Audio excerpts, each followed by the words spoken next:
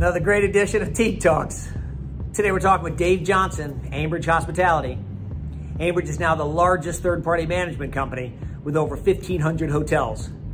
And with great size comes great responsibility. Let's hear how Dave plans to use his scale to impact our industry and maybe get his thoughts on 2021. Thanks for joining. Dave Johnson, good friend, thanks for coming on Teague Talks. I appreciate you joining me today. We got to have industry leaders like yourself come share their backstory and who they are. Hey, Teague, it's good to be with you. I got to ask, where the heck are you? Tell me that's computer generated behind you. Yeah, it is. Looks really nice, though, doesn't it? I want to be there. I'll just pretend like I'm there in my mind right now. I'll tell you, the irony is I founded the company 17 years ago in 3 guest rooms of one of our hotels in North Dallas. We are building a new 250,000 square foot hotel support center. But we can't get in until April 1st. We leased our space during COVID, so I'm actually in a hotel room for the next couple months. 17 years later, waiting to get to in our brand new facility. So there's a little bit of irony there. That is hilarious. I knew you built a new headquarters. I was going to ask if you're there yet, but obviously not. Yeah, hard hat tours, but it's going to be nice. You'll have to come see it when we open it. Everything you guys do is first class, so I can't wait.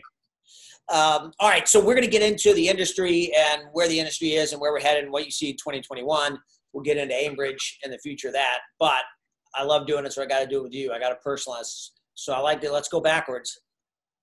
Tell me, where are you from? Where'd you go to school? Where'd you grow up? How'd you get into this industry? What was your path? It seems like a long time ago. I'm getting older, but I grew up suburban Chicago kid, good Midwest kid, and actually dated a girl who worked at the Marriott as a server in their mid-training, and I was still going to college. And so I got to be friends. I started, I was a big jock, so I was playing in flag football league, softball league with all her coworkers, these guys who were like a year or two older than me. And I got an economics degree at Northeastern Illinois University, and was playing sports. And they said, hey, you really ought to consider a job at Marriott. Come work for Marriott in the training program. So I was like, they said, you'd really be good in sales. And of course, me being the ignorant kid I was, I'm like, well, don't just people call up and make a reservation? I mean, what do you sell?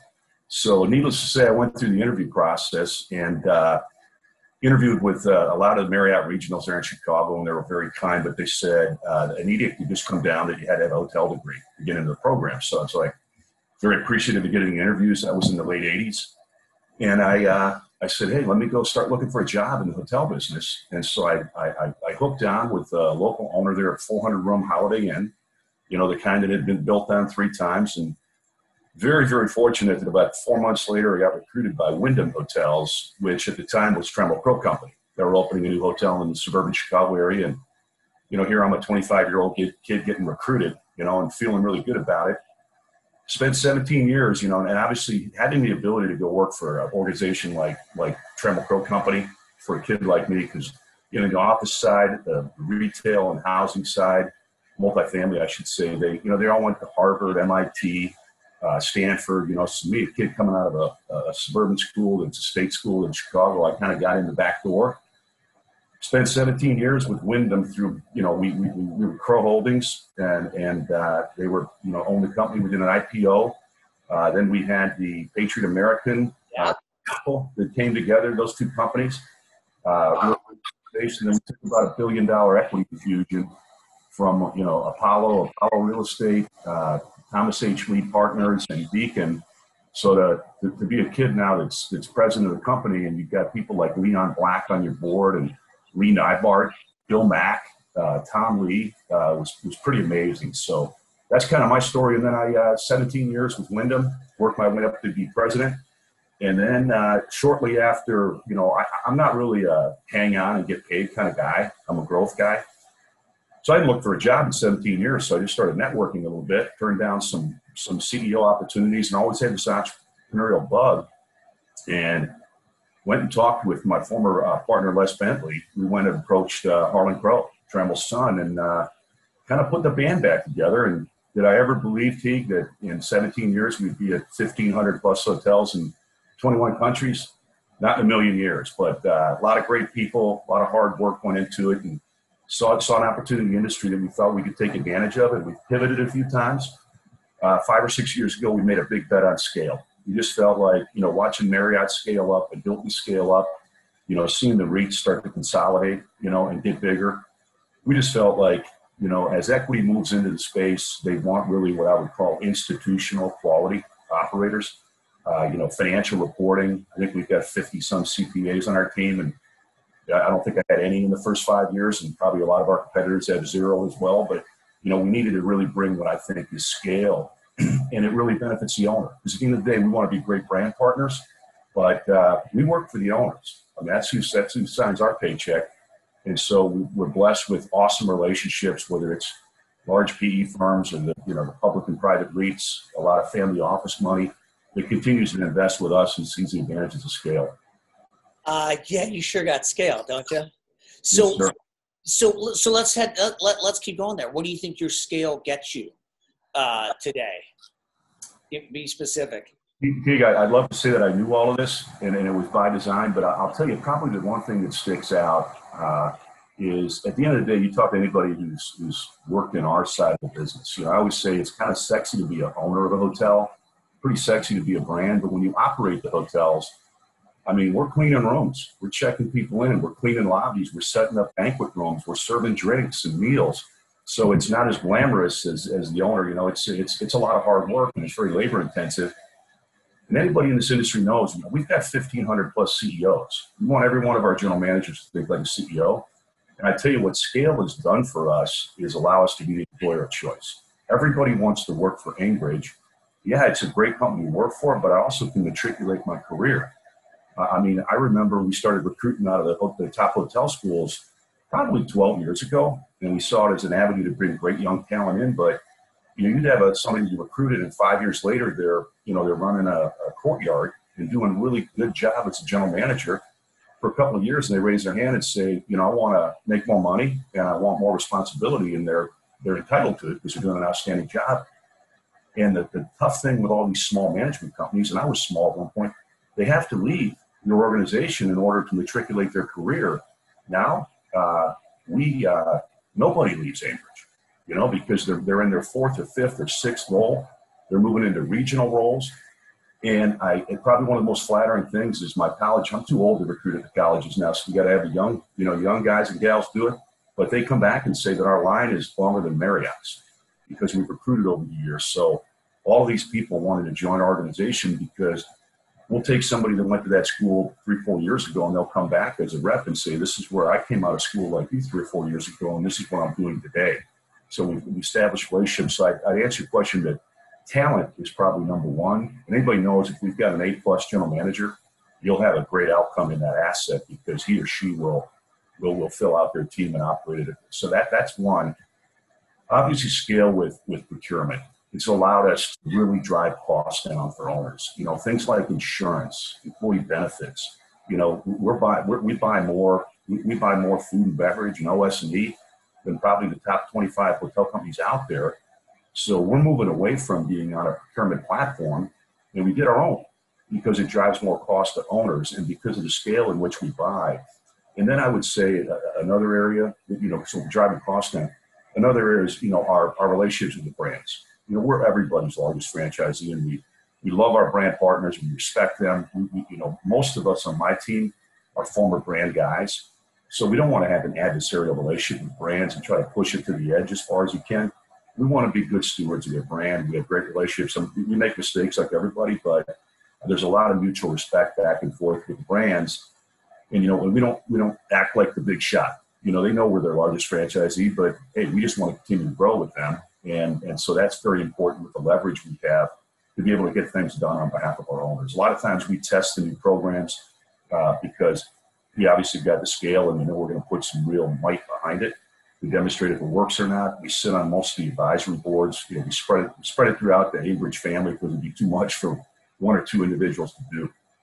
So we love scale, and now on an international basis, I think that our growth internationally, obviously COVID tongue in cheek for a second, but one of the key reasons I wanted to go international and really drove the interstate acquisition is that so many of our U.S.-based capital partners were saying we need Aimbridge to be in Europe.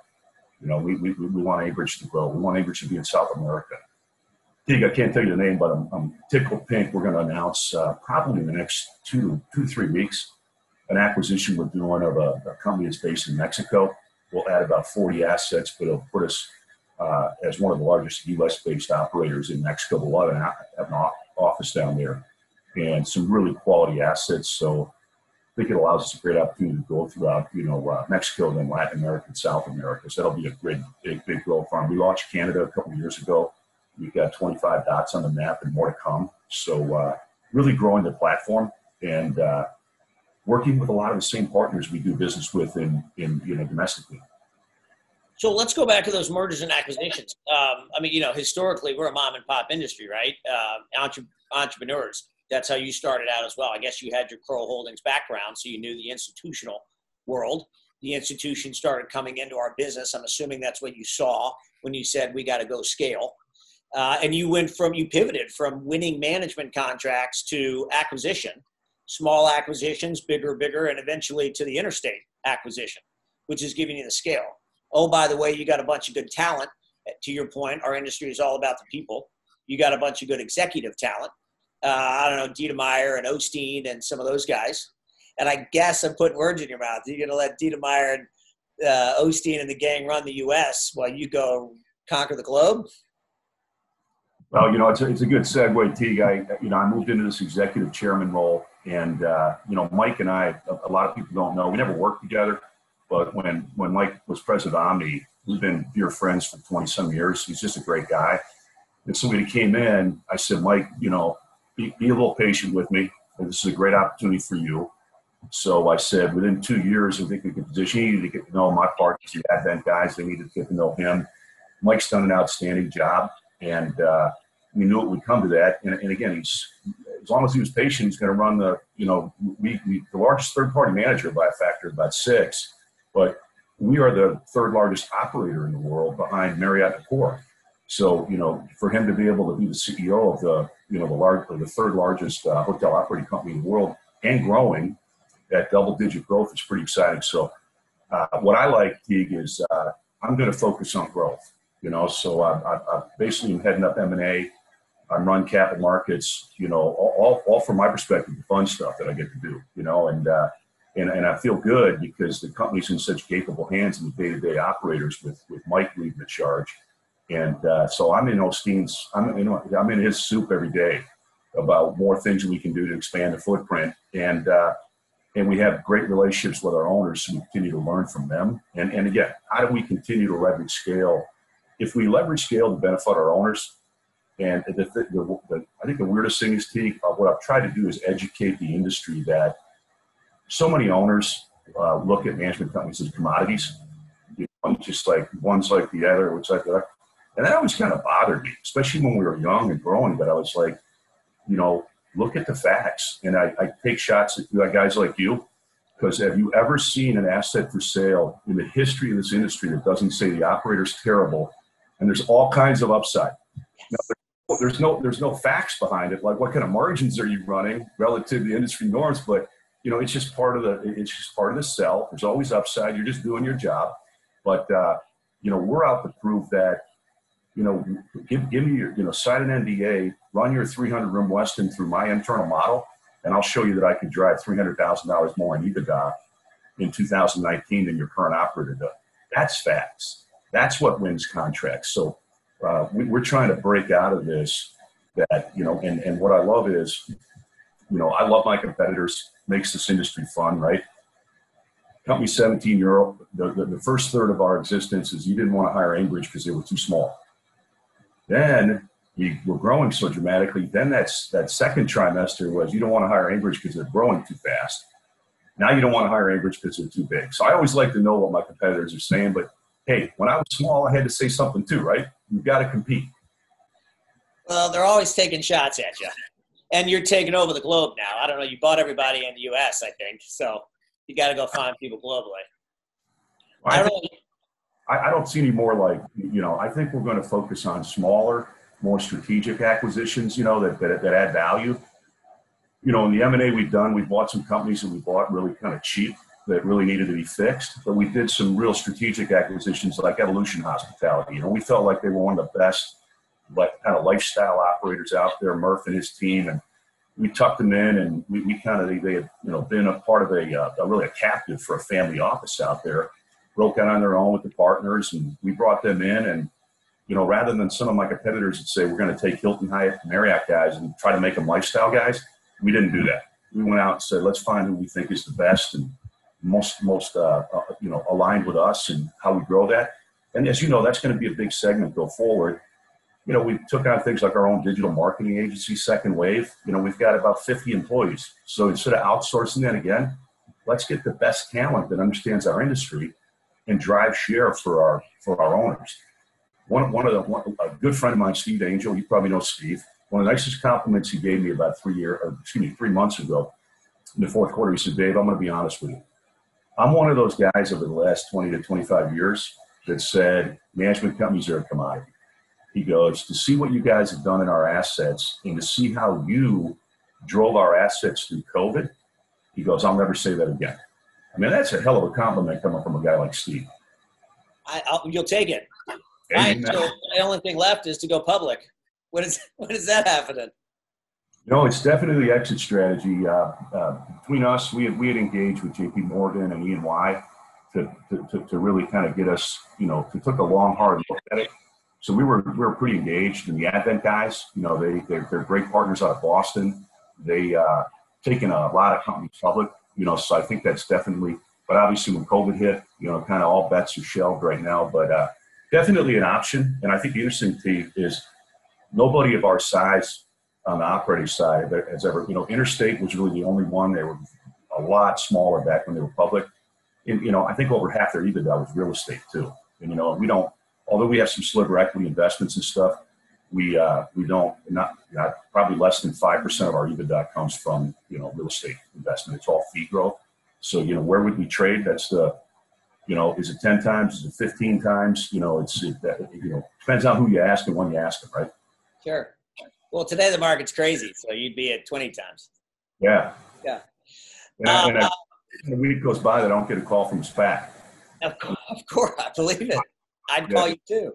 I feel like the prettiest girl everybody wants to take to the prom on these SPACs. Yeah, you might be. Might be. You got a fresh haircut and everything. Yes, sir. Let's get into the industry then. Tell me, you guys got scale and visibility. Talk to me about what you're seeing in the industry, sort of maybe go backwards.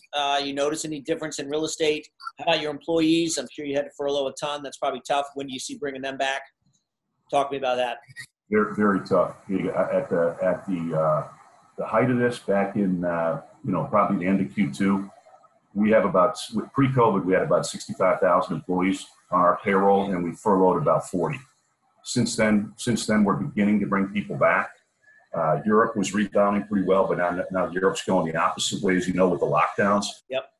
We are bringing people back, which is exciting. Occupancies, it's all relative these days, right? Positive's positive, but we fell so far, and we like many people. And as I mentioned to you, I think earlier before the call, we've got great data. I'm actually sharing our data with a lot of the buy-side analysts. They love our data because domestically it's over 1,000 assets, and we're in all of the swim lanes, right? We can talk about luxury hotels and resorts that we operate, lifestyle hotels, group-oriented assets, extended stay. When we've got great data that really covers all the top 50 MSAs in the country with multiple asset classes. So, the northern cities are abysmal. And I've done some business travel too.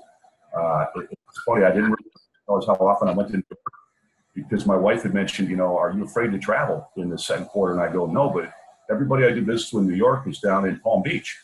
And then when it got too hot in Florida, now they all went to the Hamptons or Aspen. So I said, nobody to see in New York. But I ended up making a trip in the fourth quarter. I think I went to DC, Chicago, LA, and New York. And I mean, we're fortunate in Texas. I live in Dallas, and I come back and tell people, hey, it's not, we got it a lot nicer than some of these folks because it's just complete shutdowns. And it's like, DC was just a ghost town. When I was there, nothing's open. And so those cities obviously were feeling it. We were seeing some nice rebound in California, but then California had a lockdown again. So that was a step, backwards. But, my predictions, team, I was on a view from the top panel with some of my peers last week. And I tend to be, the optimist in the group. But I don't see anything in 2021 that gets me excited. And as I mentioned earlier, I don't think healthy people are going to get the vaccine for probably late summer, early fall. I hope I'm wrong on that. But the reality is the rollout here, and we've never done this before in the world. And it's not just about our country, right? It's about the whole world. The whole world's in this together. So I think the more we can help and support, WHO as we do this thing, it's so important. And I think there's going to be a little bit of a quiet time. Now, that's sounding a little pessimistic. I'm also really fired up about pent-up demand. I think that it's not if, it's when. When people feel safe to travel, I think the pent-up demand is going to be incredible. All this nonsense about business travel will not be the same. If you remember, T, you're younger than me, but we heard that after 9/11. Yeah, we did. And New York would never be the same. It's going to be a shadow of what it once was. And people aren't going to travel for business like they used to. And you just launched, the record numbers in our industry after that. And I always tell people, people will start to travel when their competitors do. If you're pitching a deal and you want to do a Zoom call and the other two guys pitching the deal are flying to Dallas to see me, you know what's going to happen on that deal, right? And so when your competitors are spending time with your top customers, you're going to get on planes. I love that ad. Remember the ad for United Airlines? The boss comes in and starts passing out plane tickets. It was so good about getting back on the road and getting in front of customers. Was that a deal they lost or something like that? Somebody just fired them? Is that right? What it was? It was after 9/11. Yeah. I thought, it was like, we got to go get travel. We're going to see our best customer who just fired us or something like that. Yeah. Exactly. Listen, I agree. I think you got to get there. It's when consumer confidence gets back. It's when, dare I say, the media decides that it's okay for us to get out there and travel again. And we need it. I mean, there's been so much, okay, I guess I agree you got to stay safe, but when's corporate America going to come back and travel? Isn't that a big thing? They got to start giving the green light, writing the checks, not worried about the liability. Absolutely. You hit the nail on the head, Kate. The liability issue, and I have the privilege of serving on AHLA's executive committee. Shout out to Chip and his team, Brian Crawford, Rosanna. These guys are fantastic at what they do and probably just beginning to get the appreciation that they deserve and working their tails off through COVID to support our industry and really get us to the forefront, on behalf of our employees and our owners and all of us that call this a great career. And they continue to fight. But the liability issue is, I've talked to some Fortune 100 CEOs and, some large banking and investment banking firms, and they're not coming out and leading with it, but they're not going to get their people back on the road until this release of liability. So I think with this new administration, the quicker we can get there and not talk about, this is about big hotel companies making more money, or airlines or cruise lines or you name it. This is about putting people back to work, because we've still got over half our staff, over 30-some thousand people that are out of work. And these folks work check to check. And it goes the same for the airlines, Uber drivers, restaurant industry. We got to put people back to work. And until that release of liability shield, and what's happening, Chip explained to me the other day, that some of the states are already doing it.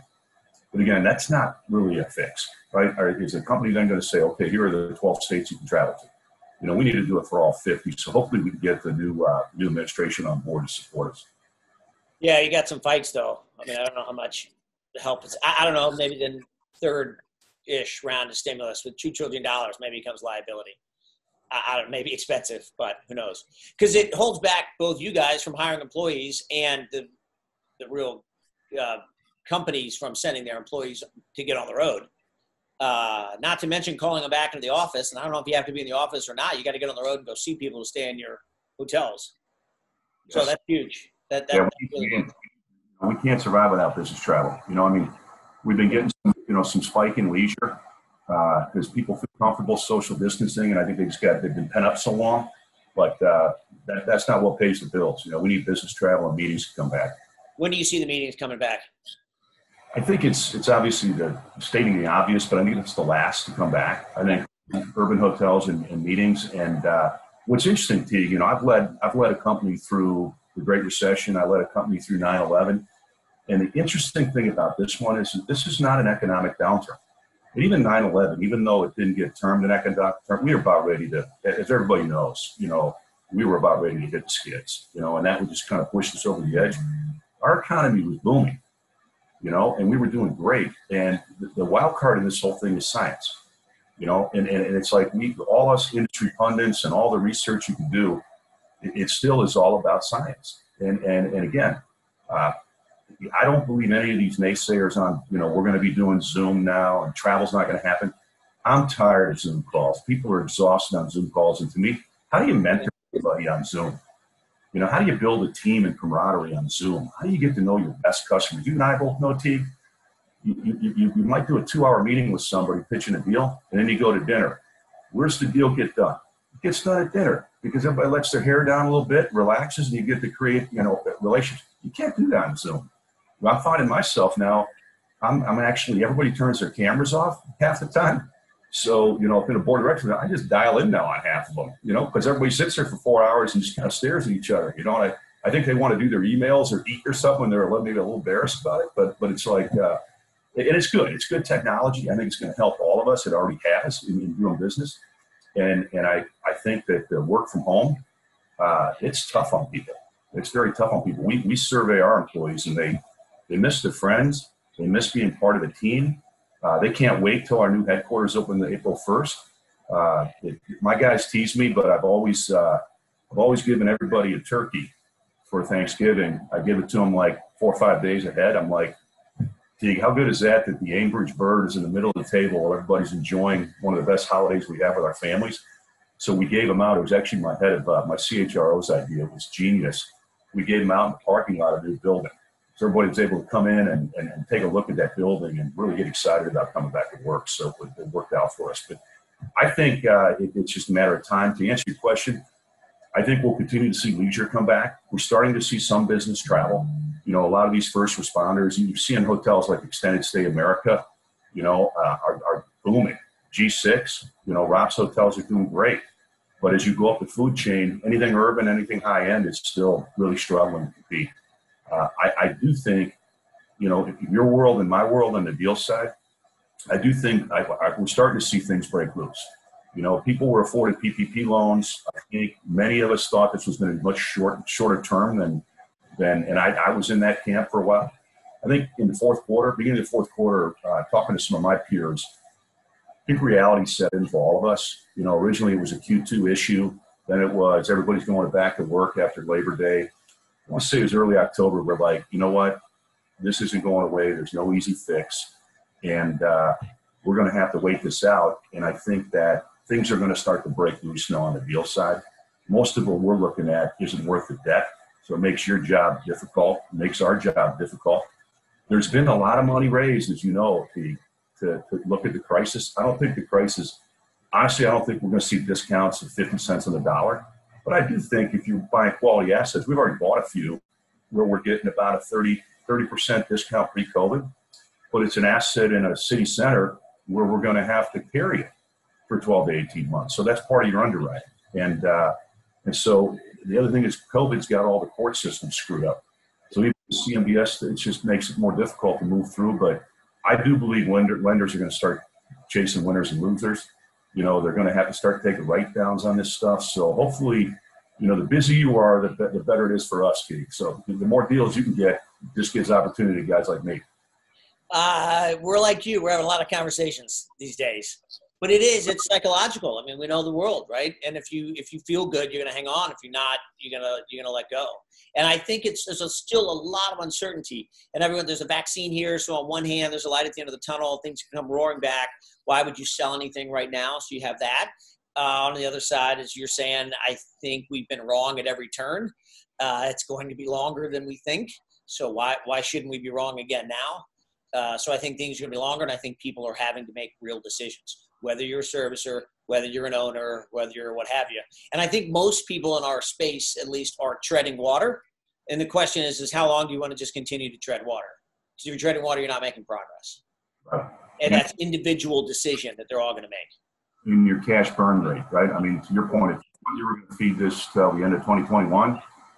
But, as months go by and you say, I might have to feed this for the end of 2022 or into 2023 on some of these CBD assets, at some point you're like, I just either I have no means to fund that, or I'm just kind of throwing good money after bad. So I think some things will break loose. you're starting to see a little bit of it in New York City right now. It's probably the most polarizing market out there domestically.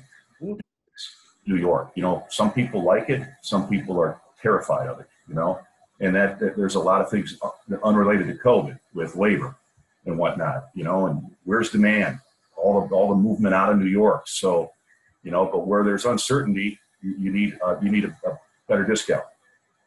And we like inefficiencies in the market, right? I mean, to oversimplify, we'll take the pessimists and make them the sellers and the optimists and make them the buyers, and we'll bring them together. Sure. So asset class or market or geography, there's always a winner, there's always a loser. So we bring them together. All right, Dave, this is fantastic. I love it. I don't know what any more thoughts you have or words of inspiration for the industry that we need, or any more visibility that you got, but I kind of agree with you on what you're saying. No, hey, listen, I appreciate you having me on, Teague. Wish you a happy New Year. I think it's really good that you do these because you get to see a little bit different than us asking the same questions on stage every time we get on stage. Like what keeps us up at night, right? But it's I love the industry. I feel very fortunate to have made my livelihood out of this. I've got a few kids who've gone in the industry, related industry, which is flattering. And as you know, I mean, I don't think there's an industry out there I'd rather work with. And even though we're extremely competitive in this industry, most of my competitors, and I compete with the brands too, right? But we're all good friends. You root for your competitor to do well because that rising tide lifts all boats. But appreciate you doing this. It's great. It's good to see you, my friend. I hope we'll be able to do it in person soon. Amen. Thank you for coming on. Thanks for the time, Dave. You're a good friend. You got it, my friend.